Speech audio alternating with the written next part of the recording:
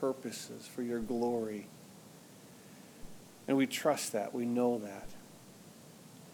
Father, as we look to your word, as we look to your heart, we want to recognize and see how in control you are and believe that and receive that. And allow you and your authority to have control over our own lives.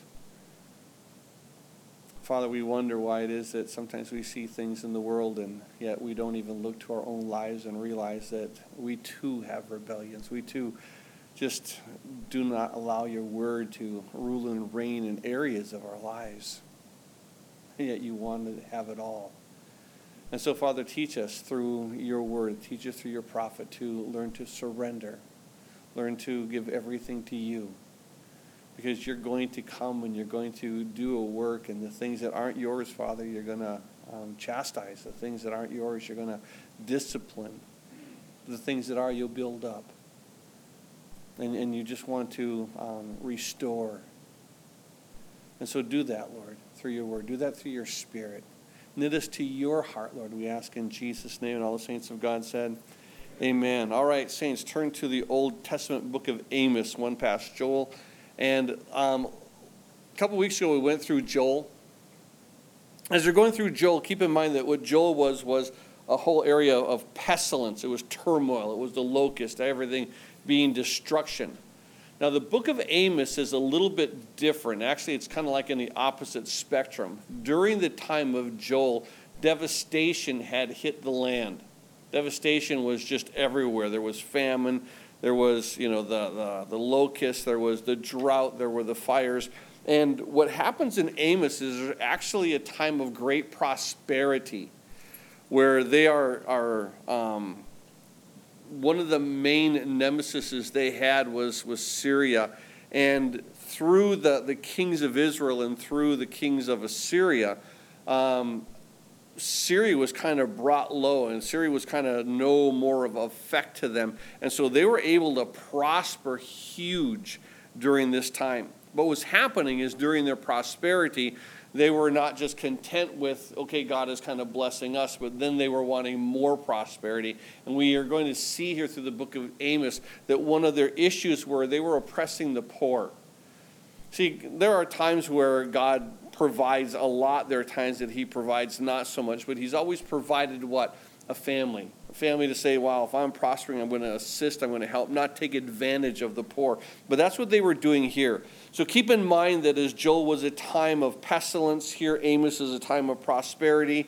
And as we look to this, it's broken into just kind of like two sections. The first two verses are the nations and God judging the nations. The rest of the first two chapters are God judging the nations. The rest of the chapters, verses 3 through 9, are God's judging simply the northern tribes. So we're going to see him simply sentencing the nations and what he's going to do in the first couple of chapters. In chapters 3 through 6, he's going to talk about the sin of Israel. In 7 through the first part of chapter 9, he's going to talk about sentencing Israel, what he's going to do with them, the disciplining. And then, of course, once he gets to chapter 9, verse 11 through the end, he's going to talk about the salvation of Israel, of the northern tribes. So keep in mind that as we're going to see here, it opens up very clearly the words of Amos, who was among the sheep breeders of Tekoa, which he saw concerning Israel in the days of Uzziah, the king of Judah, in the days of Jeroboam, the son of Joash, the king of Israel, 2 years before the earthquake. At this point, it opens up a lot within that first verse of the first chapter. It tells you that here the man's name is Amos. Okay, so we have that. And he was among the sheep breeders. Now, the sheep breeders would be, in a sense, it would be a shepherd, but it's more of a term where he's an actual sheep, a breeder, not just a shepherd. Usually in the Old Testament, they have that term shepherd, but this is different. This is an actual breeder of sheep.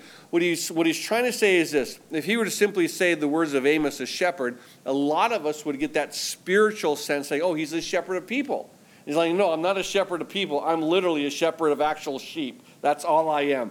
I'm a shepherd of sheep, not of people. And so I'm there from Tekoa, which is there in the area of Judah, and which he saw concerning Israel. So keep in mind that here, Amos is there living in the southern area of Judah, And he's called by God to go to the northern area, to go to Israel, and to prophesy against them. And I'll tell you what, when you have someone from the south telling someone from the north kind of how to do things, it just doesn't come out that well. Think about this. If a Bears fan came up to here and started telling the Packers how to play football, you just sort of laugh at them. You're a Bears fan. What do you know about football, kind of a thing? But yet here, he's from the southern tribe of Judah, in that southern area, and he's coming, he's prophesying against the northern tribe. Well, eventually they're going to tell him to go home, but I think it's interesting that he says, I'm there from the area of Tekoa, which I saw concerning Israel, which is now the northern tribes, in the days of Uzziah, the king of Judah. And so Uzziah reigned from about 790 to 739 BC. And then he says, and then in the days of Jeroboam, and this would be Jeroboam the second, who reigned from 793 to 753 BC. So that puts this book right around 760 to about 753 BC. There's about a 13-year gap in where this prophecy, where here the book is located. Now, the reason why I want to spend a little bit of time on just when this book was written, keep in mind, if it was written somewhere around 760, that we know that Israel was taken captive by Assyria in 722. So you're only looking at about 40 years before Israel is taken captive by Assyria and just taken out of the land. So this is that time of Amos. Amos is now prophesying just before, about 40 years before they're taken there. It refers to now this earthquake. Zechariah 14 verse 5, he already mentions that earthquake as well. So there was an earthquake that was there. Josephus talks about it.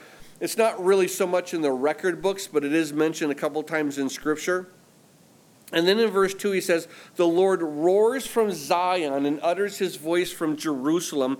The pastures of the shepherds mourn, and the top of Carmel withers. So at this point, he does make the statement that he's from Tekoa. He's now prophesying against the northern tribes of Israel during the time of Uzziah and Jeroboam II. Now, when he says in verse 2, the Lord roars from Zion, he utters his voice from Jerusalem, this is a huge dig to the northern tribes. Why? Because they have the golden calves. They're in Bethel and they're in Dan. And he's saying, listen, God doesn't speak from Bethel. God doesn't speak from Dan. God doesn't speak from your golden calves. The Lord roars from Zion. He utters his voice from Jerusalem. He's trying to tell the northern tribes, God's there. He's not here with your golden calves. He's there. His temple is there. That's where he desires you to be as well. The pastures of the shepherds mourn, so there's going to be devastation. The top of Carmel withers. Again, you're talking about both the lowlands and the highlands. So you're talking about there's no middle ground from the very low of the pastures to the top of the mountains. Everything there, the shepherds mourn because there's nothing for the sheep to eat. At the top of the mountain, there's nothing for them to eat. So we see here from the bottom to the top, it's all wiped out. So you see it holds true to the people, but also holds true to the land. And now in verse 3, thus says the Lord, for 3 transgressions of Damascus and for 4, I will not turn away its punishment because they have threshed Gilead with implements of iron. But I will send fire into the house of Hazael, which shall devour the palaces of Ben-Hadad. I will also break the gate bar of Damascus, and I will cut off the inhabitant from the valley of Avon. And the one who holds the scepter from Beth-Eden, the people of Syria, shall go captive to Kir, says the Lord. Now, I want you to focus on just a couple of aspects of what we're going to see here in verse 3 and the first part of verse 4. He says initially, thus says the Lord. Just mark that, highlight it. For 3 transgressions of, we're going to see here Damascus, and for 4. So for 3 transgressions and for 4, I will not turn away its punishment because, and now he mentions something that they have done. So he says, for 3, thus says the Lord, for 3 transgressions and for 4, I will not turn away its punishment. Now, what does he mean for 3 transgressions and for 4? It's one of 2 things. One is he's talking about compounding sin. You had 3 transgressions and there's a 4th transgression. And of course, it just means that there's this continuation of compounding sin. The other is this, that he talks about 3 transgression. 3 is the number of perfection. And then you add another 4 transgressions, which is the number of balanced truth. And he's saying, and that gives you what? 7 total transgressions. And you know, as far as I do, that when we go through the scriptures, when you see that number 7 is the number of completion. He's talking about the completion of sin or the escalation of sin. One of 2, either the escalation isn't good, and once you've gone so far, it's completed isn't good. So however you want to determine that, it's okay. There's not one over the other. The word in the Hebrew kind of leans to both. And within the context is how you need to determine it. And the context really doesn't determine it, so you can go either or. So I wouldn't put a big, stand on either or of these.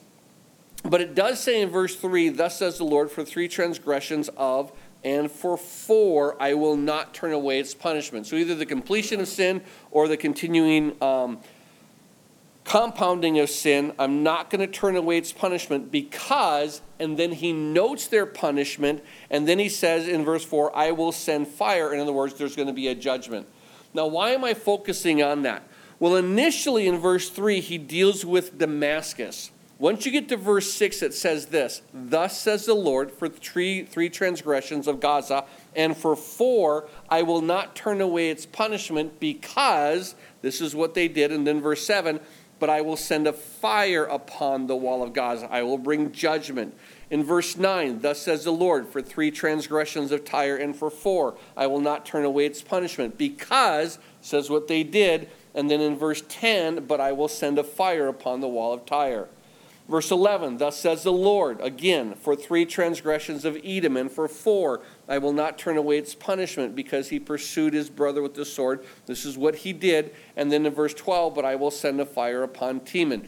So we see this pattern over and over. Thus says the Lord, for the 3 transgressions and the 4, whether it's compounding or completion, I will not turn away its punishment because of all the sin. And because he mentions their sin, and then in verse, we see after that he says, and I'm going to send a fire. Verse 13, thus says the Lord, for 3 transgressions of the people of Ammon, and for 4, I will not turn away its punishment.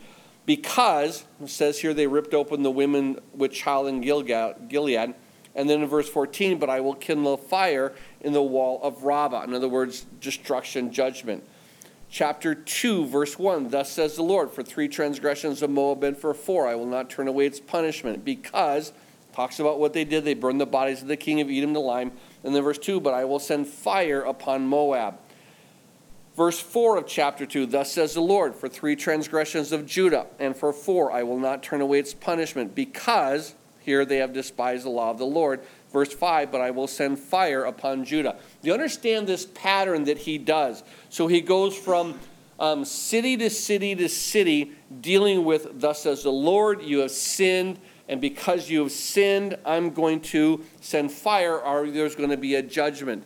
And now in chapter 2, verse 6, thus says the Lord, for 3 transgressions of Israel, now speaking of the northern tribe, and for 4, I will not turn away its punishment, because. Now, keep in mind that we don't see the destruction until chapter 3, verse 2, where it says, you only have I known of all the families of the earth, therefore I will punish you for all your iniquities. So what we see here is a pattern now. And we see here the first city is the Syrians, then you have the Philistines, then you have Tyre, then you have Edom, then you have Ammon, then you have Moab, then you have Judah, and then lastly you have Israel. So you're dealing with 7 cities, 7 areas, 7 countries, and the judgment that God has. So initially when it comes to Damascus, and Damascus, of course, is the capital of Syria, it says there in verse 3, I will not turn away its punishment because they have threshed Gilead with implements of iron. So in other words, they killed the inhabitants of Gilead. He said, so because you've killed the inhabitants of Gilead, I will send fire into the house of Hazael. which devour palaces of Ben-Hadad. So all the worshipers there and the king and all the leaders there, I will also break the gate bar of Damascus. In other words, here Assyria is going to be able to enter in.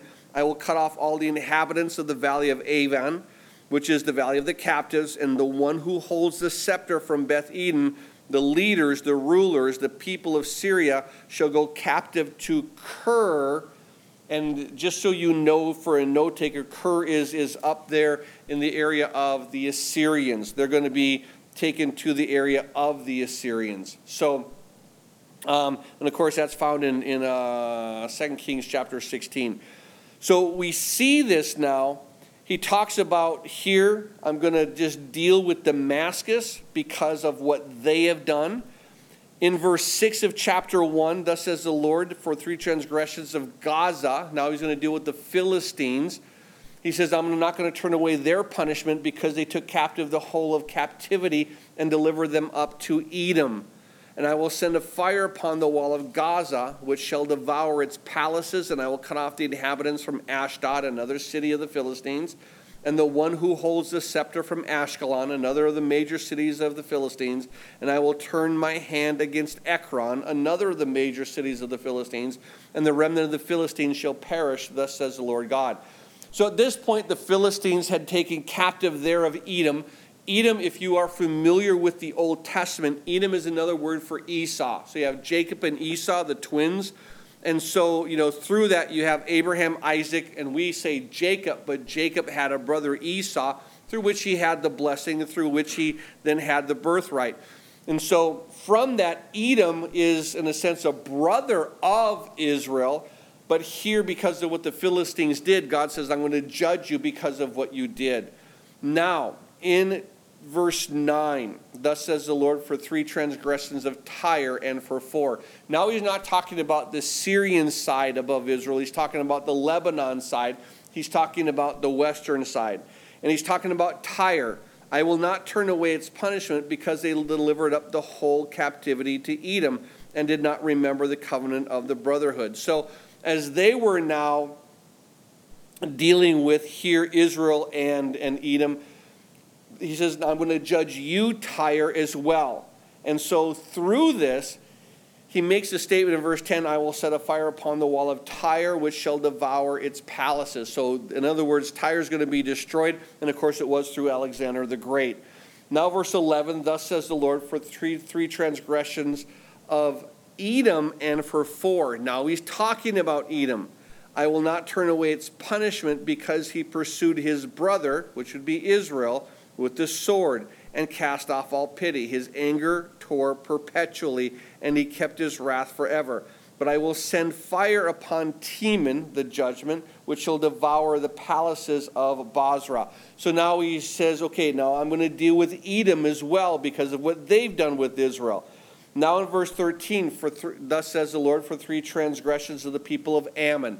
Ammon, as you know, there was that second grandson of Lot there in Genesis 19 verse 38 when his 2 daughters had gotten Lot drunk, and the first went in on one night, the second one on another night. Well, the first one had Moab, the second one had Ammon. So here we see the judgment of Ammon.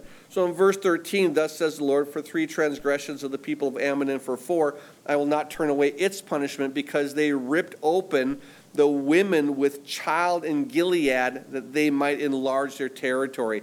In other words, they had no problem killing children in the womb so that they could have gain.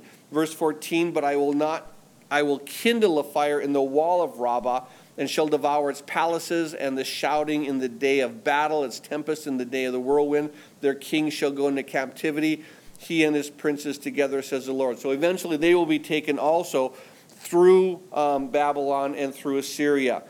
Now in chapter 2, thus says the Lord, for 3 transgressions of Moab. So in Genesis 19, verse 32, verse 37, we see here, it was the first of Lot's grandsons, so for 3 transgressions of Moab, and for 4, I will not turn away its punishment, because he burned the bones of the king of Edom to lime, and he set a fire up. I will send a fire upon Moab. I shall devour the palaces of Kirath, Moab shall die with a tumult and with a shouting trumpet sound, and I shall cut off the judge from its midst and its princes with him, says the Lord. So at this point when we have Moab, what was different is this, that here Ammon was killing children in the womb and Moab was desecrating the dead. Actually, what he had done is they'd taken the king of Edom and then they burned that king that was there in the tomb and they burned him to lime. In other words, they burned him to ashes. And so they desecrated the dead. And so he says, I'm going to deal with you, Moab. So you had from the time of babies to the time of the dead, and literally nothing in life was sacred. And I think that's kind of where it's going in our own country, in our own world. There's nothing sacred. They kill a baby in the womb, and they have no problem saying, okay, well, if someone is going through some suffering as they get older, well, then you can take your own life, or someone can take your life. There's just no true honor to life, whether it's the life in the womb or the life that had been lived. And so there's just a desecration of all of it. And then when you get to verse 4 of chapter 2, thus says the Lord, for 3 transgressions of Judah and for 4 I will not turn away its punishment, because they have despised the law of the Lord. His own children aren't listening to him, and because of that, it says they have not kept his commandments. Their lies led them astray. They wanted to believe lies versus the truth, lies which their fathers followed. But I will send a fire upon Judah, and it shall devour the palaces of Jerusalem. So in other words, don't worry, Judah is also going to be dealt with. So as Amos comes and he begins to share here as far as these first 7 cities, these first 7 areas that God says it, you've sinned, and this is what you did, and so I'm going to send a fire upon you. I'm going to deal with you. He makes those statements for the first 7. And then he changes a little bit when it comes to Israel, because now with Israel, he has a lot longer litany, because he's now called Amos to testify to Israel as far as their sins. So, verse 6 of chapter 2, for 3 transgressions, thus says the Lord, for 3 transgressions of Israel, and for 4 I will not turn away its punishment, because they sell their righteous for silver. In other words, idolatry. And the poor for a pair of sandals. So not only do they, in their own richness, are seeking after idols, but they literally abuse the poor, and they manipulate the poor, and they oppress the poor simply for another pair of shoes. And which is just a sad thing. So it says in verse 7, they pant after the dust of the earth, which is on the head of the poor. They pervert the way of the humble. A man and his father go into the same girl to defile my holy name. They lie down by every altar on clothes taken in a pledge, and they drink wine of the condemned in the house of their God. So at this point, we begin to see here that they are just doing whatever they want to do. They pant after the dust of the earth, which is on the head of the poor. So in other words, that here they don't take care of the poor are miserable, the poor are there on the earth, and so they literally want more from the poor, even though there's nothing that they can give. They pervert the way of the humble. A man and his father go into the same girl. So you see here these perversions that take place. They defile my holy name. They lie down by every altar on clothes taken in a pledge. This is a unique term, because this whole area about clothes taken in a pledge, there's a passage in Exodus chapter 22, verse 26, which actually talks about what you should do. If someone does give you a cloak for a pledge and say, hey, I'm going to give you your money back, what here God tells them to do is this. Exodus 22, verse 26, if you ever take your neighbor's garment as a pledge, you shall return it to him before the sun goes down. In other words, you need to give him back as like a blanket. You can't take everything from him. You don't want him to freeze. And so we see here, verse 8, they lie down by every altar on clothes taken in a pledge. So rather than giving the clothes back to them at the end of the evening, it says they lie down by every altar on clothes. So they go to sleep worshiping their false gods with these clothes as they oppress the poor, and they're not giving them back their cloaks so that they could at least be warm. And they drink the wine of condemnation in the house of their God. So in other words, you're simply pursuing idols, and they're oppressing the poor. just saying that in multiple ways. And then in verse 9, it says, yet it was I who destroyed the Amorite before them. So he's saying that when you came into the promised land, I destroyed the Amorite, whose height was like the height of cedars. In other words, like the giants that were in the land. And he was as strong as the oaks. Yet I destroyed his fruit above and its roots beneath. I took out everything about them so that they couldn't come back. In verse 10, so it was I who brought you up from the land of Egypt and led you 40 years through the wilderness to possess the land of the Amorite. I raised up some of your sons as prophets and some of your young men as Nazirites. Is it not so, O you children of Israel, says the Lord? But you gave the Nazirites wine to drink and commanded the prophets, saying, do not prophesy. At this point, God is saying, I've been with you. I brought you out of Egypt. I brought you into the land. I prepared the land for you. And although here, when I brought you into the land, I did two things. I raised up, verse 11, some of your sons as prophets and some of your young men as Nazirites. So I raised up godly men who had made vows to me, and I raised up other men who were prophets. And he says, tell me that it's not true, that I raised up those men. I put a holy commandment in your midst. Verse 12, but you gave the Nazirites wine to drink. You corrupted these holy men, and you commanded the prophets, saying, do not prophesy. So as I put holy people in your midst, you corrupted them. You told the prophets, shut up, I don't want to hear what you have to say. And so verse 13, God says, I'm weighed down by you, as a cart full of sheaves is weighed down. Therefore, flight shall perish from the swift. The strong shall not strengthen his power, nor shall the mighty deliver himself. He shall not stand who handles the bow. The swift of foot shall not escape, nor shall he who rides horse deliver himself. The most courageous of men of might might flee naked in that day, says the Lord. So here he says, listen, I'm weighed down by you. You're just a heavy, heavy burden with your sin upon my life. And so he makes a statement in verse 4, therefore flight shall perish from the swift. What he's saying is this, that there's going to be no escape for you from Assyria. There's a passage in Amos chapter 9, verse 10. I just want to read it to you. But it makes this statement as far as here what the nation is and what they're going to be going through. In Amos chapter 9, verse 10, it says, of all the sinners of my people shall die by the sword who say, the calamity shall not overtake or confront us. They're saying, no harm will come to me. I'm going to escape this. Nothing's going to happen. Well, here, look at verse 14. He said, the flight shall perish from the swift.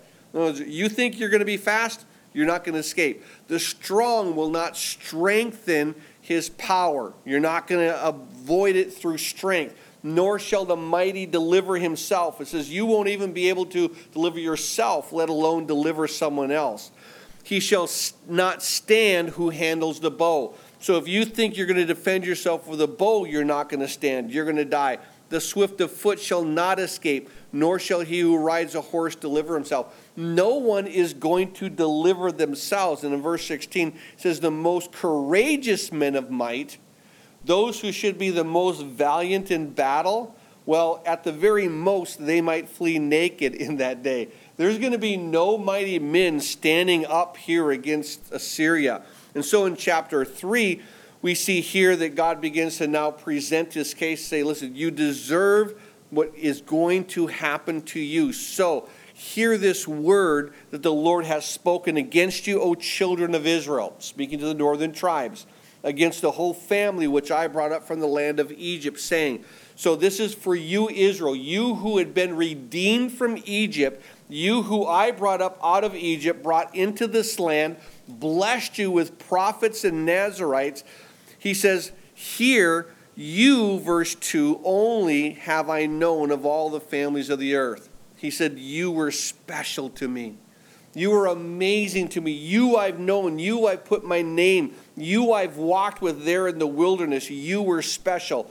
He said, you, only you have I known of all the families of the earth. Therefore, I will punish you for all your iniquities. He says, because you are my children, I'm going to discipline you because you have walked away from me. And now he begins to do this list. And it's a list here of 7 things.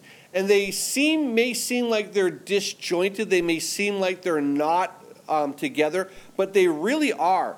When he says at the end of verse 2, I will punish you for all your iniquities. And now notice this here, these escalating examples which he's going to bring. He begins at first, can 2 walk together unless they are agreed? He said, we should be together. You should be agreeing with me. We should have this all together. But can 2 walk together unless they agree? So you see these 2 that should be in a relationship. Unless they're agreed, they can't be in a relationship. So initially you see these 2 people in a relationship, in agreement. And then in verse 4, will a lion roar in the forest when he has no prey? Will a young lion cry out of its den if he has caught nothing? So now you have these next 2 speaking of an animal that overcomes another animal. And so he makes a statement, the lion will roar in the forest when he has no prey. Will one? Well, the answer is, well, if he has no prey, no. But if he does have prey, yes. So you see here this animal overcoming another animal. Will this lion roar in the forest when he has no prey? Will the young lion cry out of his den if he's caught nothing? So you see again this animal versus animal, one overcoming the other. And then in verse 5, will a bird fall into a snare on the earth when there is no trap for it? Will a snare spring up from the earth if it has caught nothing? So we see here that these lions are wanting to pursue prey, and here man is wanting to pursue prey as well. So in verse 5, it talks about here man overcoming an animal. So will a bird fall into a snare on the earth where there's no trap for it? Men are seeking to overcome animals. Will a snare bring up from the earth if it has caught nothing at all? Again, there's this desire to overcome, a desire to corrupt. And in verse 6 it says, if a trumpet is blown in the city, will not the people be afraid? If there's a calamity in the city, will not the Lord have done it? Now we see it moves from 2 people walking if they're agreed to an animal wanting to overcome another animal, to man wanting to overcome the animal, to man wanting to overcome man. And that's what we see here in verse 6. The corruption of the heart of men isn't just to take over animals, but if a trumpet is blown in the city, will not the people be afraid? In other words, an approaching army is coming. Man is wanting to overcome man. If there's a calamity in the city, will not the Lord have done it? So in other words, disaster cannot come into a city unless the Lord determines for that disaster to be so. So as we're noting this here, it begins very simply as the trumpet is blown into the city. And then here, if there's a calamity in the city, will not the Lord have done it? So we see, verse 6 is the trumpet is blown is the 6th one, man overcoming man. And then the 7th one is God allowing man to overcome man. And then lastly, we see here in verse 7, surely the Lord God does nothing unless he reveals his secret to his servants, the prophet. A lion has roared, who will not fear? The Lord God has spoken, who can but prophesy? So in other words, God, when it says the lion has roared, who will not fear? In other words, God is going to initiate your destruction. God is going to initiate your calamity. This is what God is going to do. So Amos is saying, listen, the Lord God has spoken, who can but prophesy? God wanted to have this relationship with you, but you didn't want to have that relationship. You were wanting to separate that. And so he shows what happens when you no longer have this friendship relationship. There's just enmity. And he's saying that as you have enmity with me, I will have enmity with you. So verse 9, proclaim in the palaces of Ashdod and in the palaces of the land of Egypt, and say, assemble the mountains of Samaria, see great tumults in her midst, and the oppressed with her, for they do not know to do right, says the Lord. So now he talks about here the area of the Philistines, the area of Egypt, and then of course you go to the mountains of Samaria, and that's moving up towards Tyre. So he's saying all of this here on the western side, he said, no one knows to do right. So in other words, from the top to the bottom, from the very, where Egypt is all the way up to the northern area, from top to bottom, nobody knows how to do right.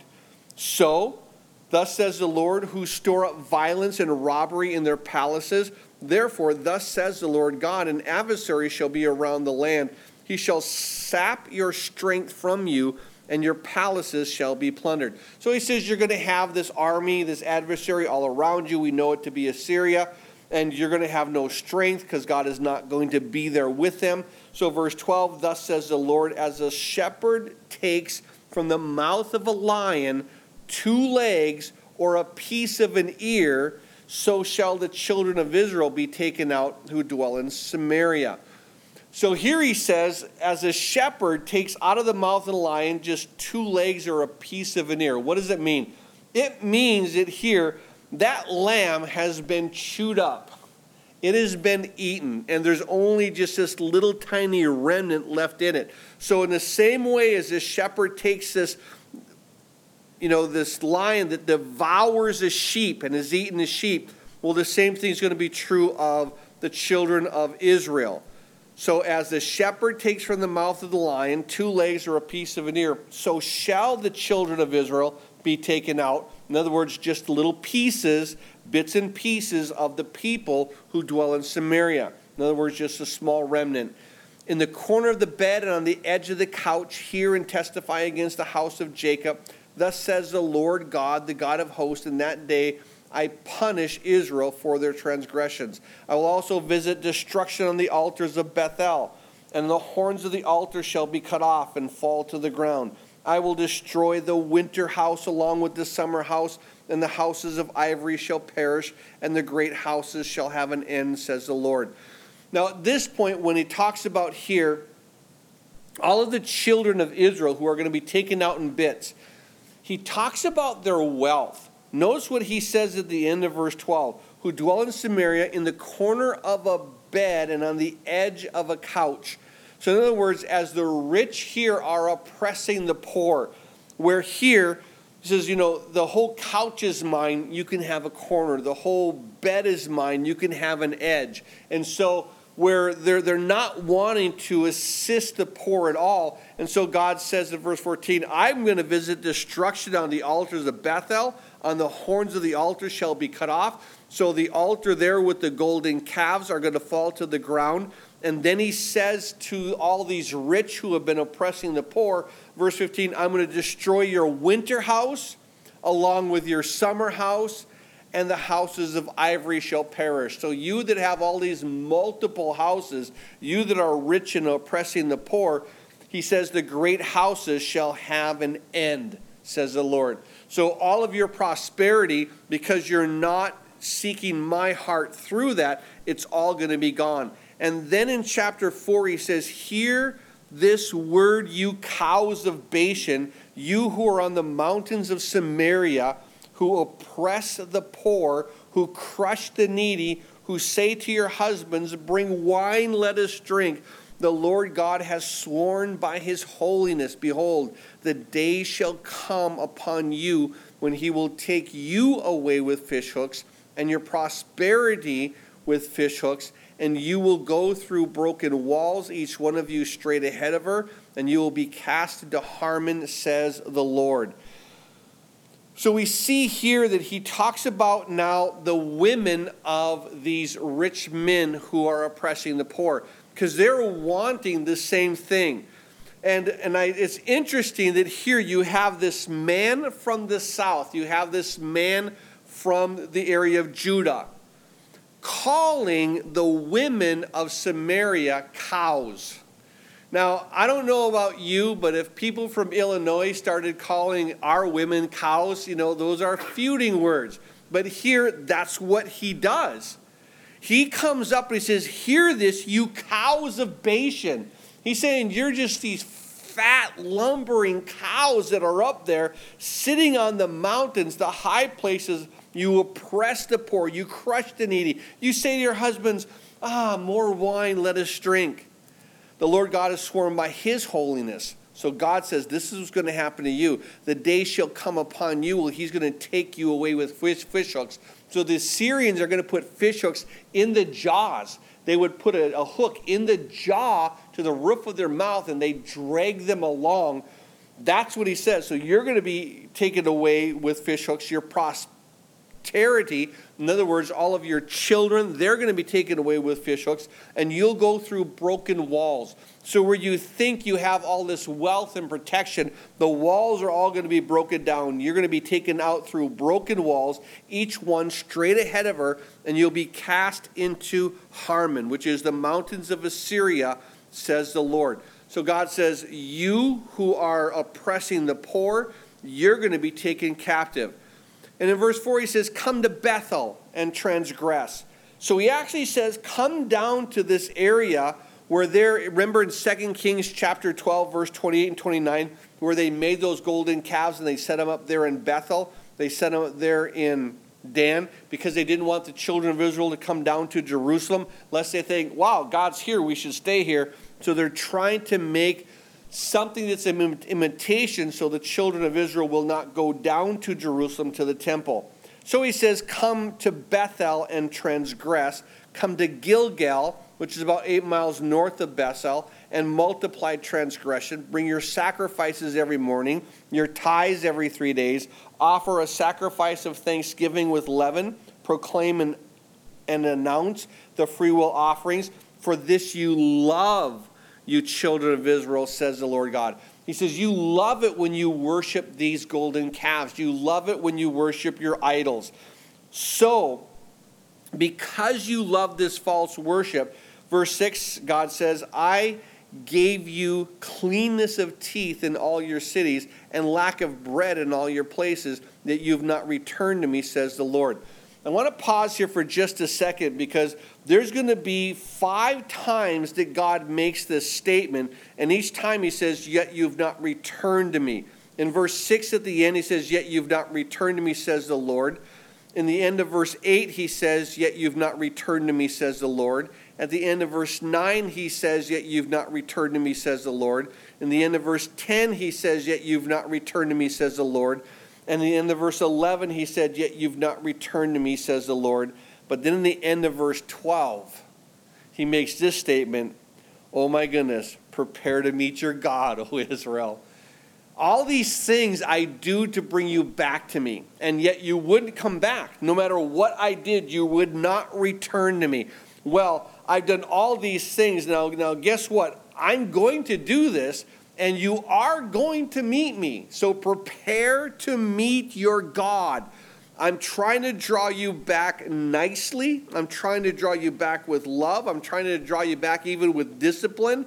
But you constantly take this discipline and reject it. So in verse 6, when he says, I gave you cleanness of teeth in all your cities.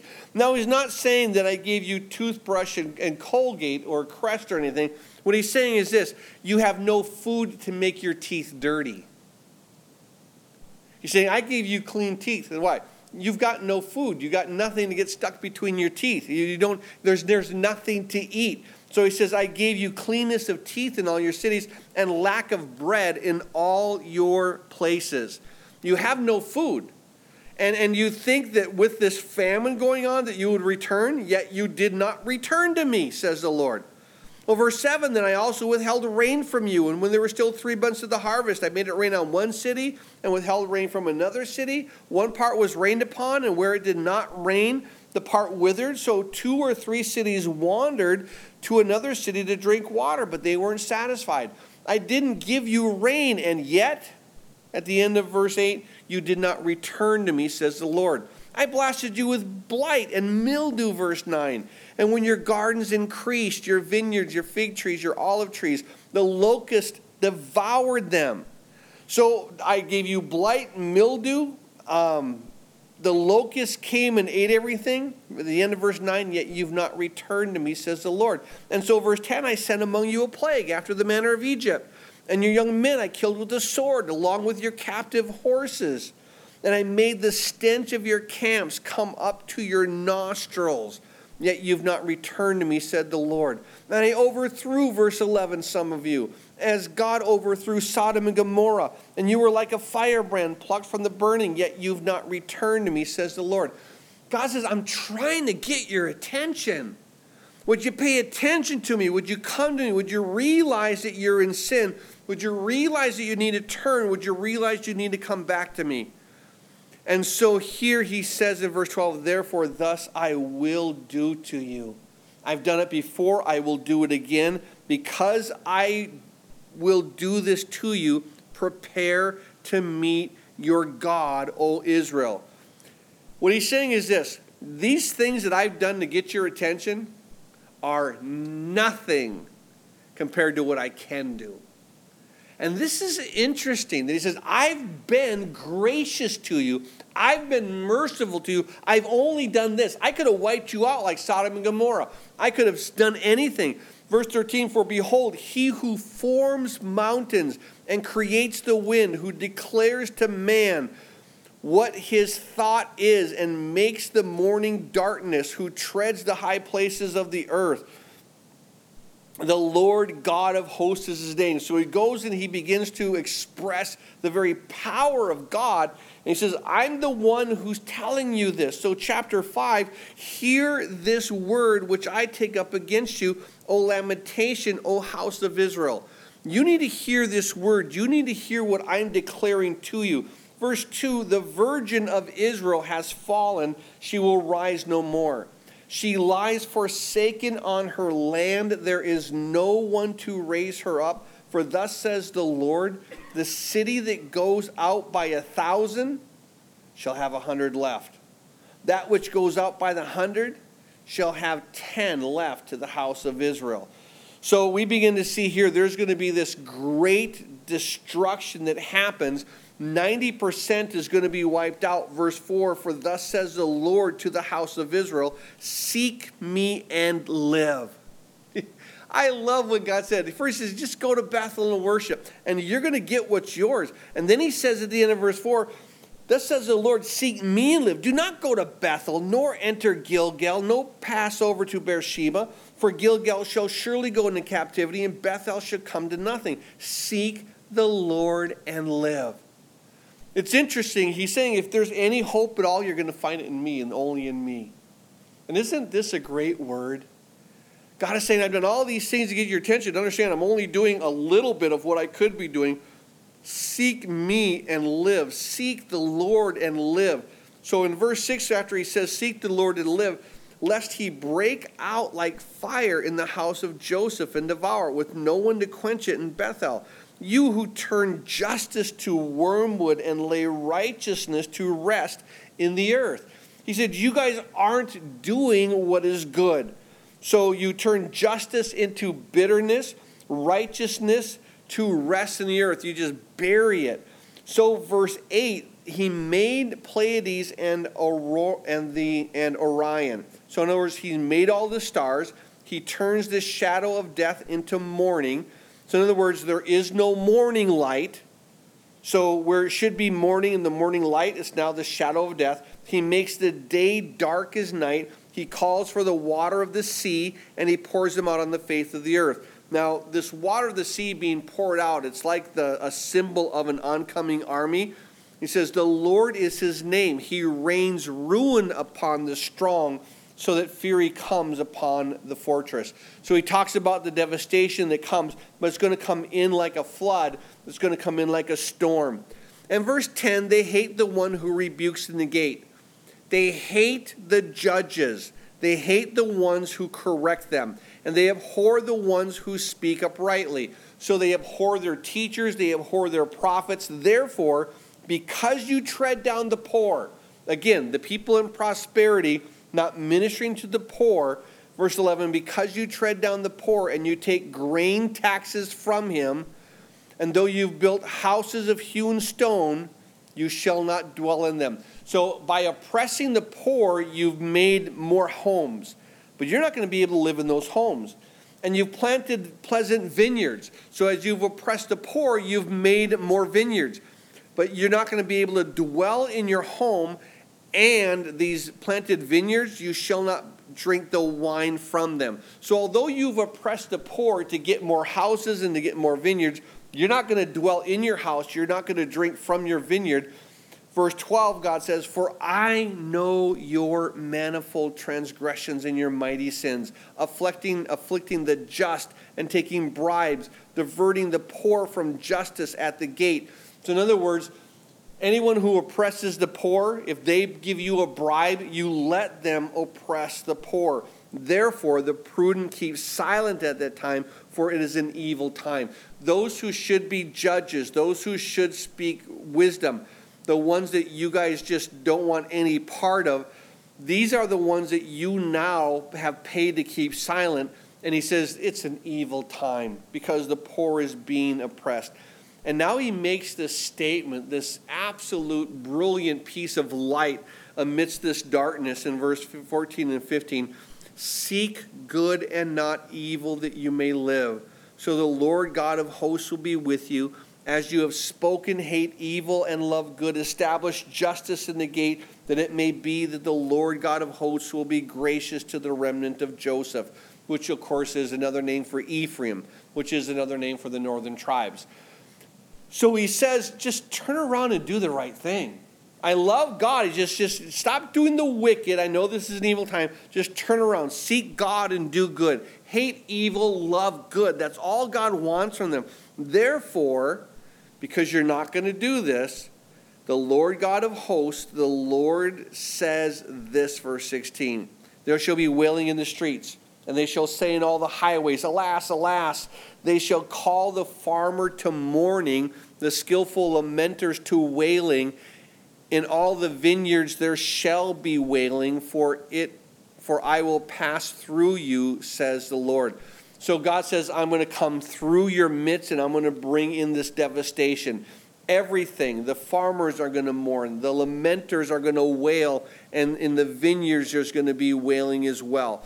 Because I'm going to simply pass through you. I'm not going to stay with you. I'm not going to protect you. Woe, verse 18, to you who desire the day of the Lord. Now, you were all happy when I gave the woes to all this other city. Remember how Isaiah said, woe, woe, woe to all these other nations? And then lastly, he saw the Lord in verse 6, high and lifted up, and he had the last woe. Oh, woe to me, for I am undone. And he realized how inadequate he is. And so he says in verse 18, woe to you who desire the day of the Lord, you who are wanting my judgment upon other people.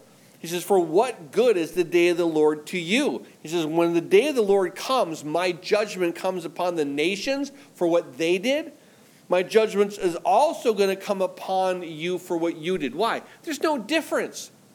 There's no difference between you and the other nations. And I think this is important for us as Christians.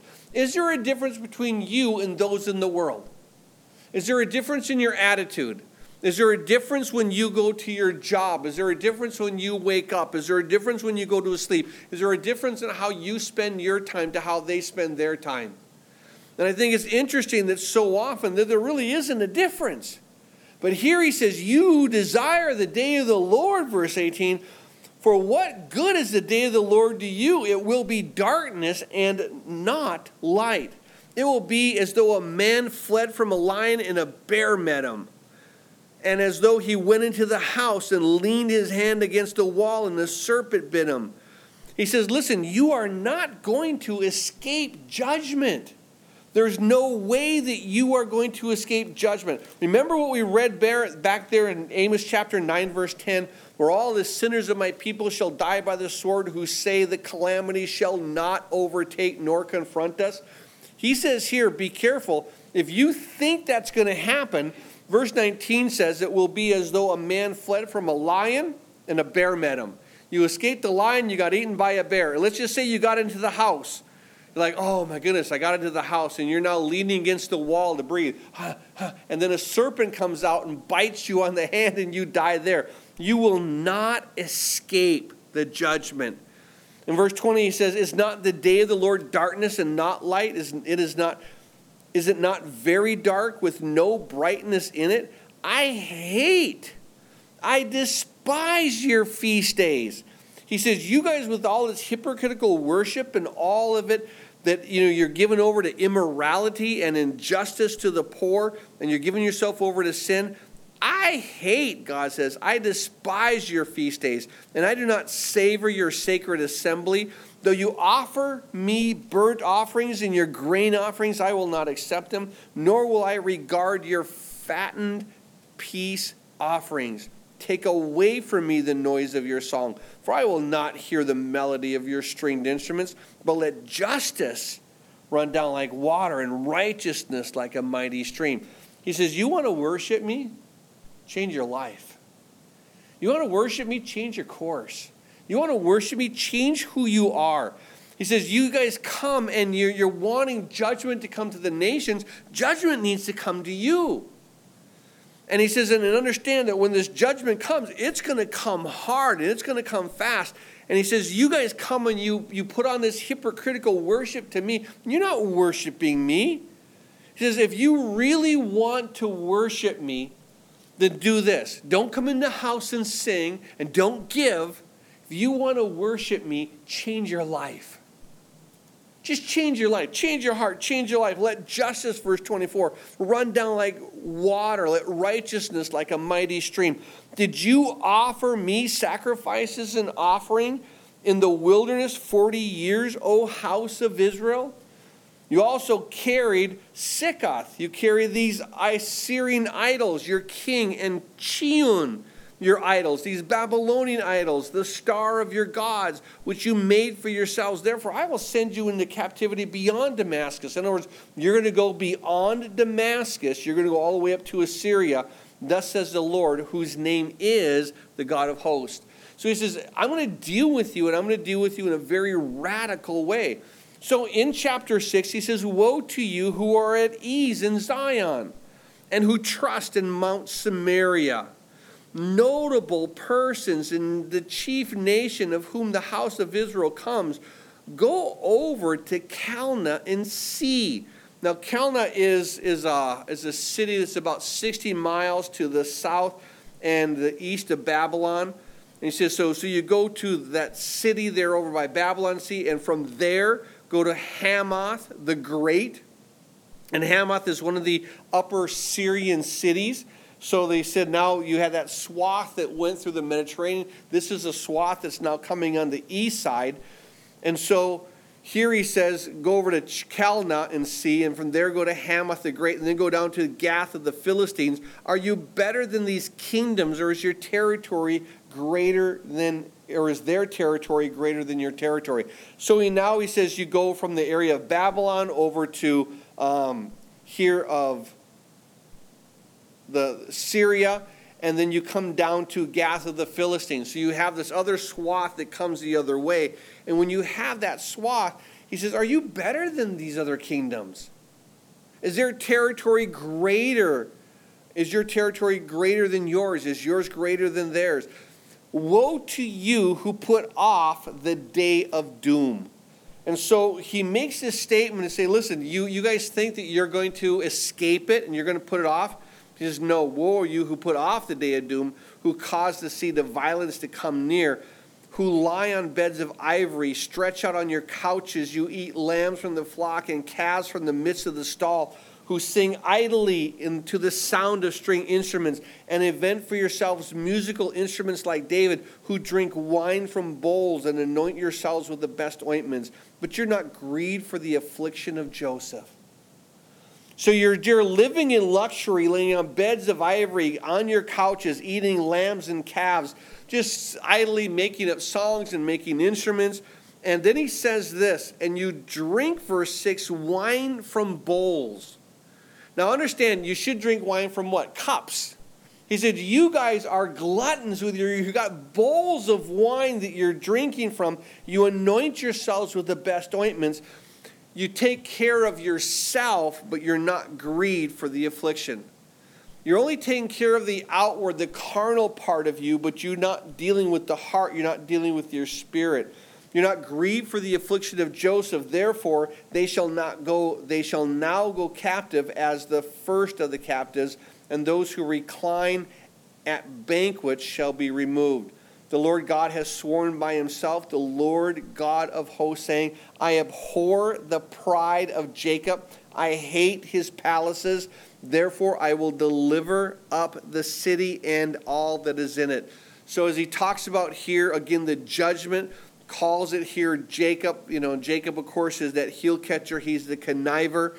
And so it's before he was turned into or given the name of Israel. Then verse 9, then it shall come to pass if 10 men remain in one house, they're going to die. And when the relative of the dead with the one who burns the bodies picks up the bodies to take them out of the house, and he will say to the one inside the house, are there any more with you? And some will say, none. And he will say, hold your tongue, for we dare not mention the name of the Lord. For behold, the Lord gives a command that he will break the great house into bits and the little house into pieces. So at this point, 10 people in the house are all going to die. And when someone comes to take them out and to bury them, and someone says, hey, are you alone? Someone says, hey, don't say anything. I don't want God to know I'm here. Because he's judging everything here. So shh. I don't want him to know that I'm here. Because if you let him know that I'm here, he's going to judge me too.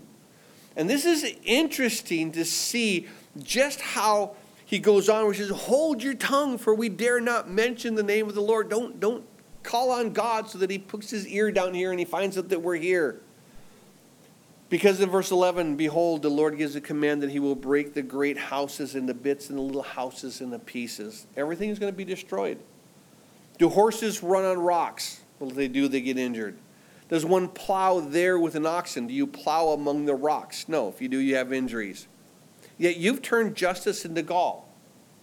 So keep in mind, he says, what should be good, you've made it into bad. What should be, where your horse should run on a smooth, you put it in where they're going to get hurt. Where a plow and an oxen should plow where there's no rocks, you put them into just these areas that are all rocks. You don't plow rocks, you plow dirt.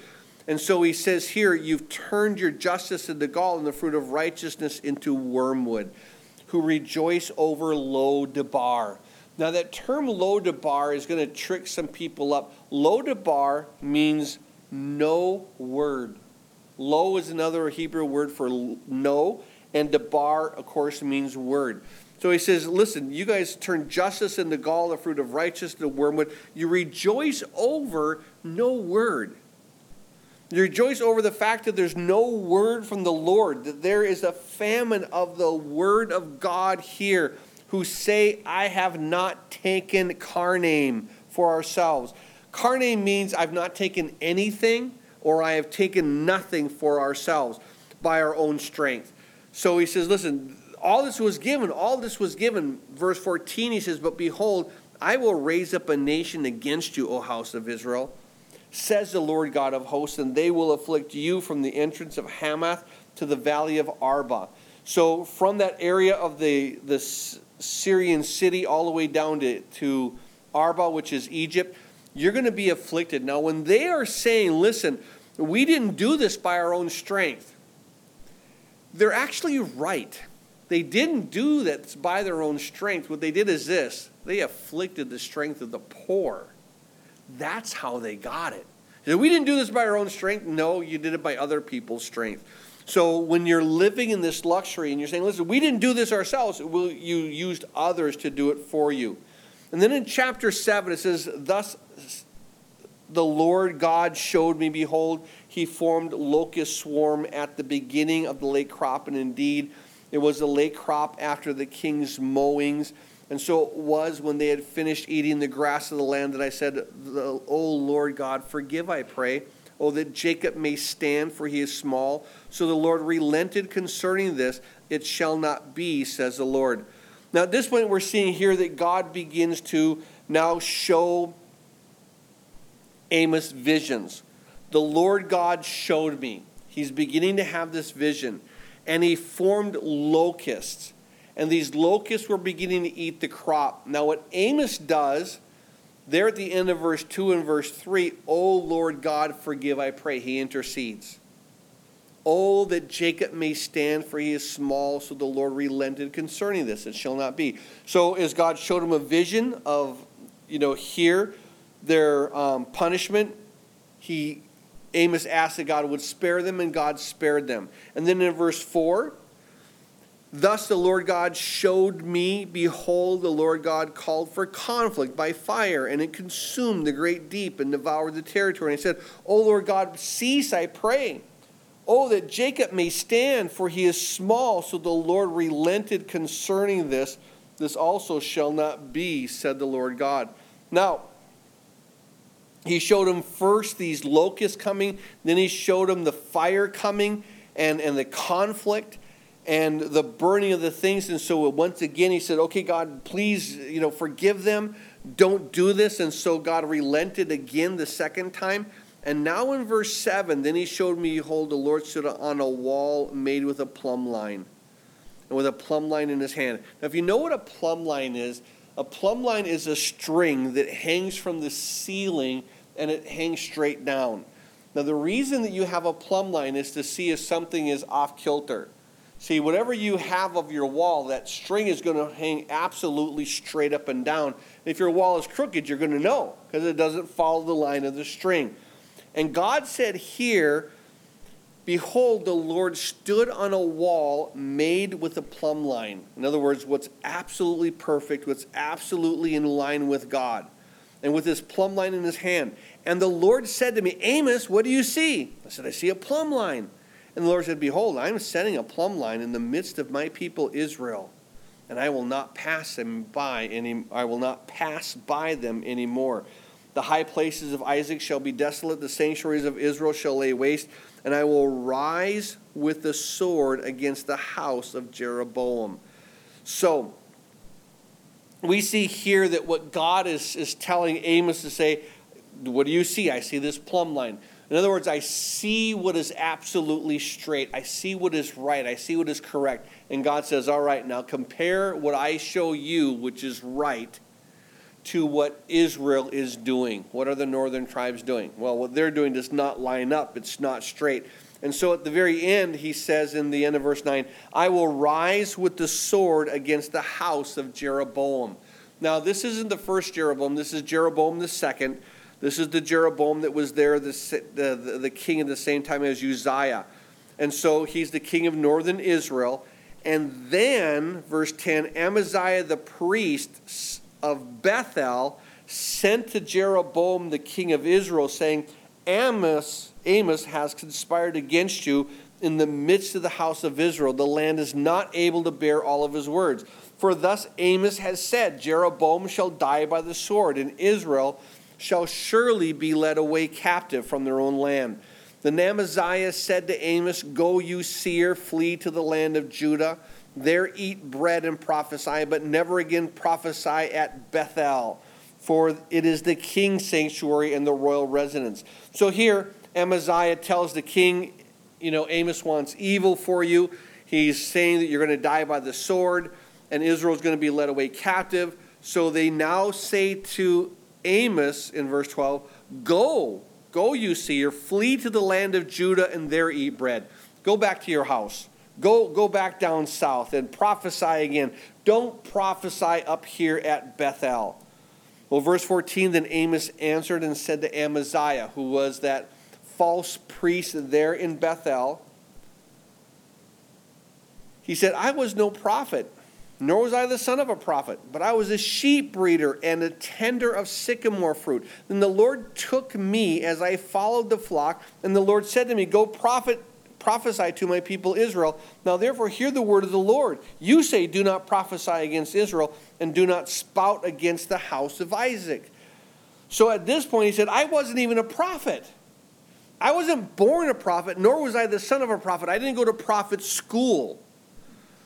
I was a sheep breeder. I wasn't a shepherd of people. I was one who simply bred sheep and a tender of sycamore fruit.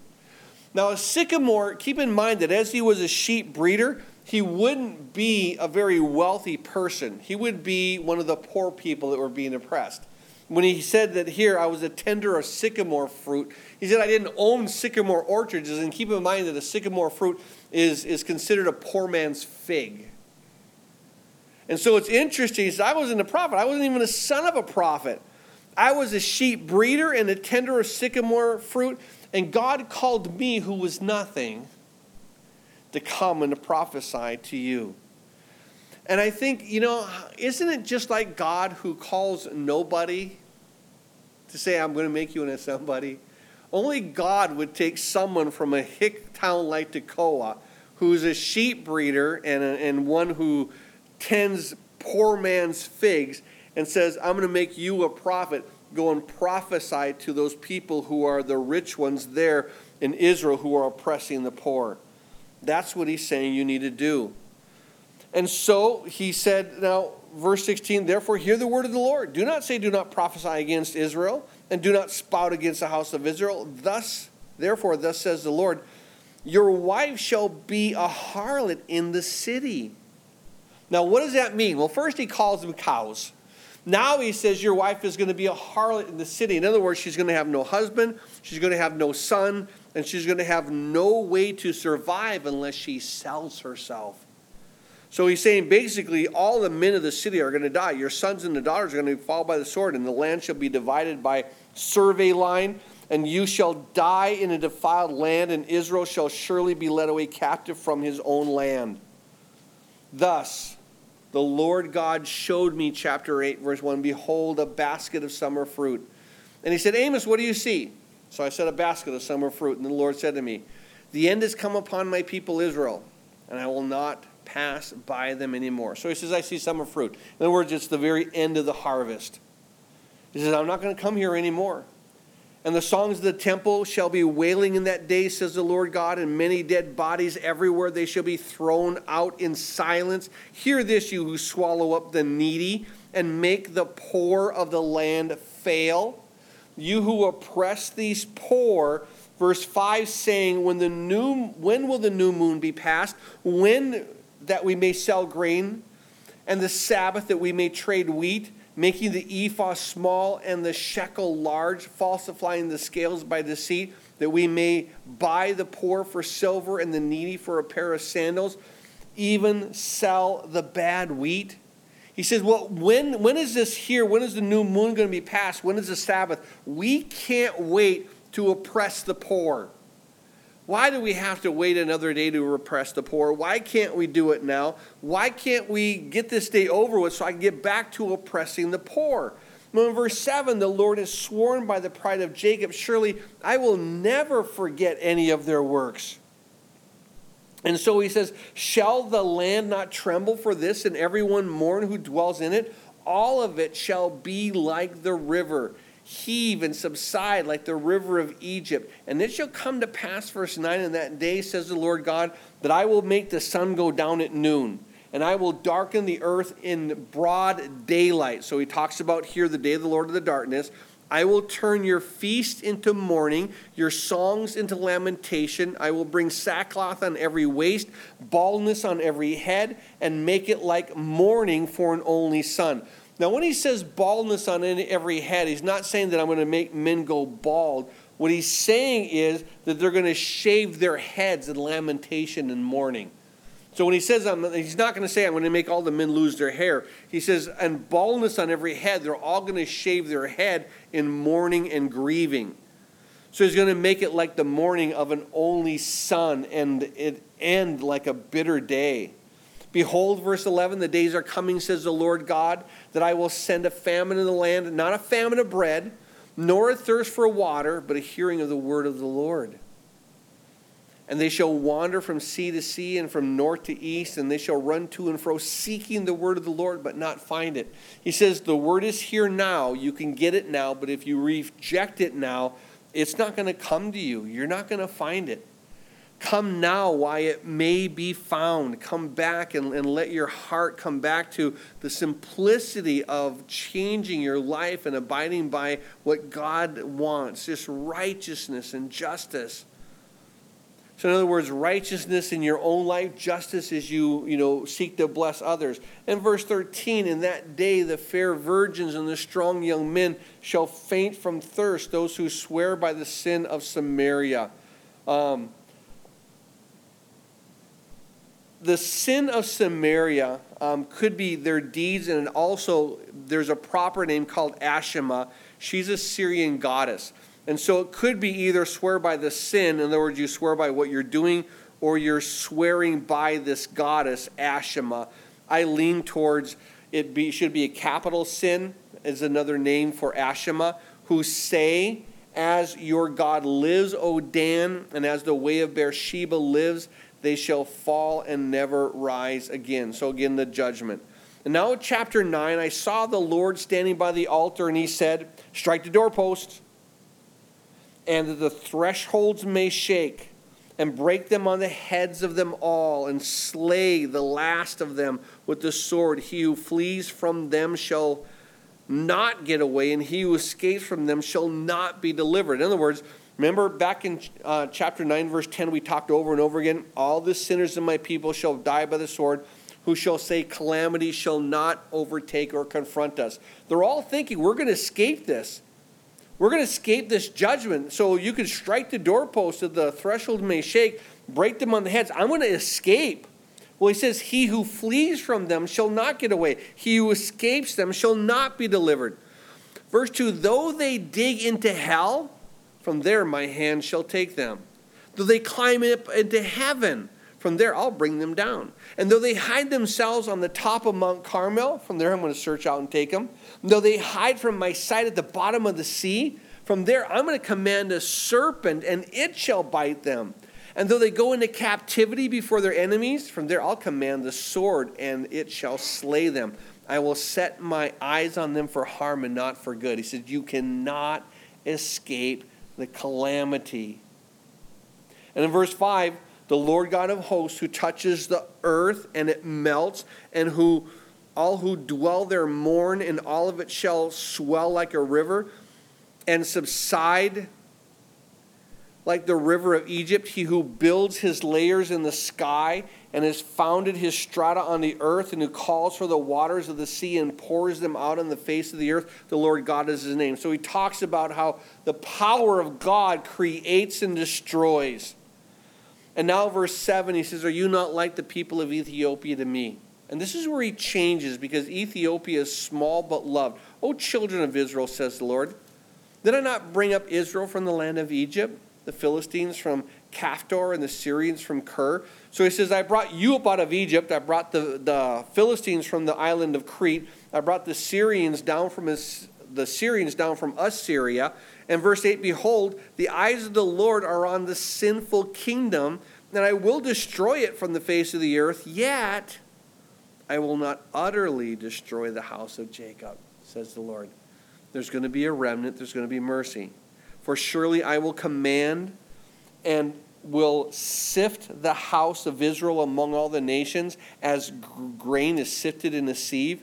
Yet not the smallest grain shall fall to the ground.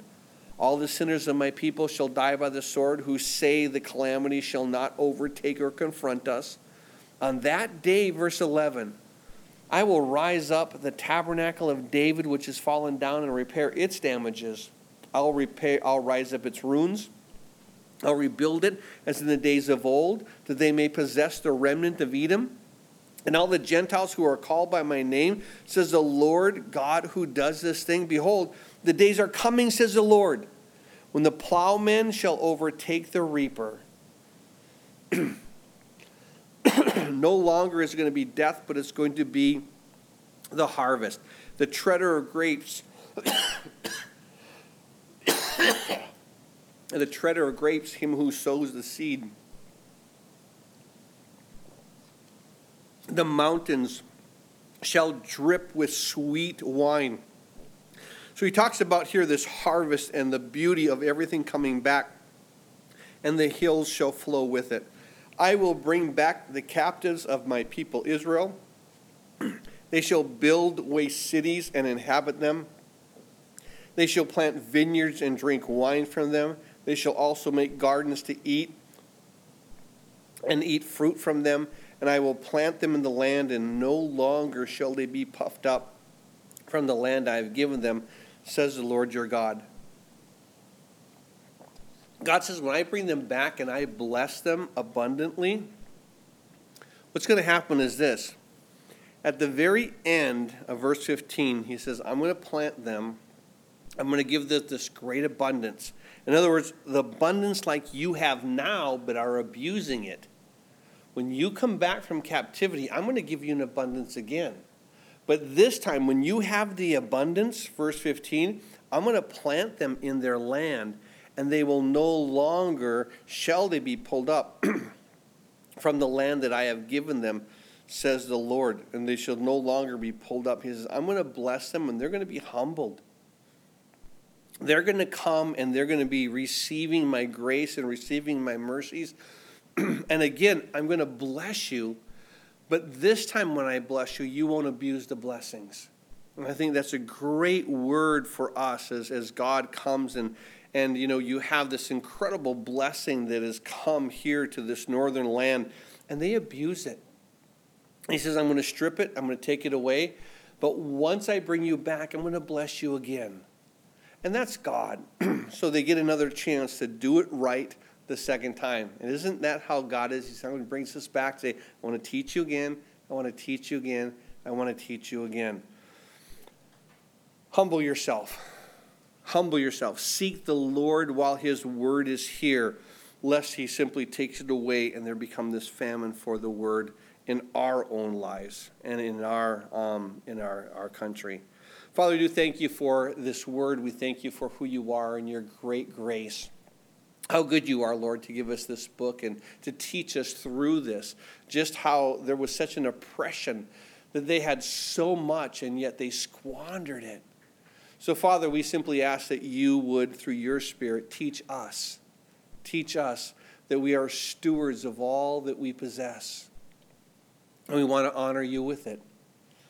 That's what we want to do. We want to honor you with it. That if there are needs that you have, Father, just help us to reach out and minister and meet with those needs. So draw us to that end, we ask in Jesus' name. And all the saints of God said, Amen.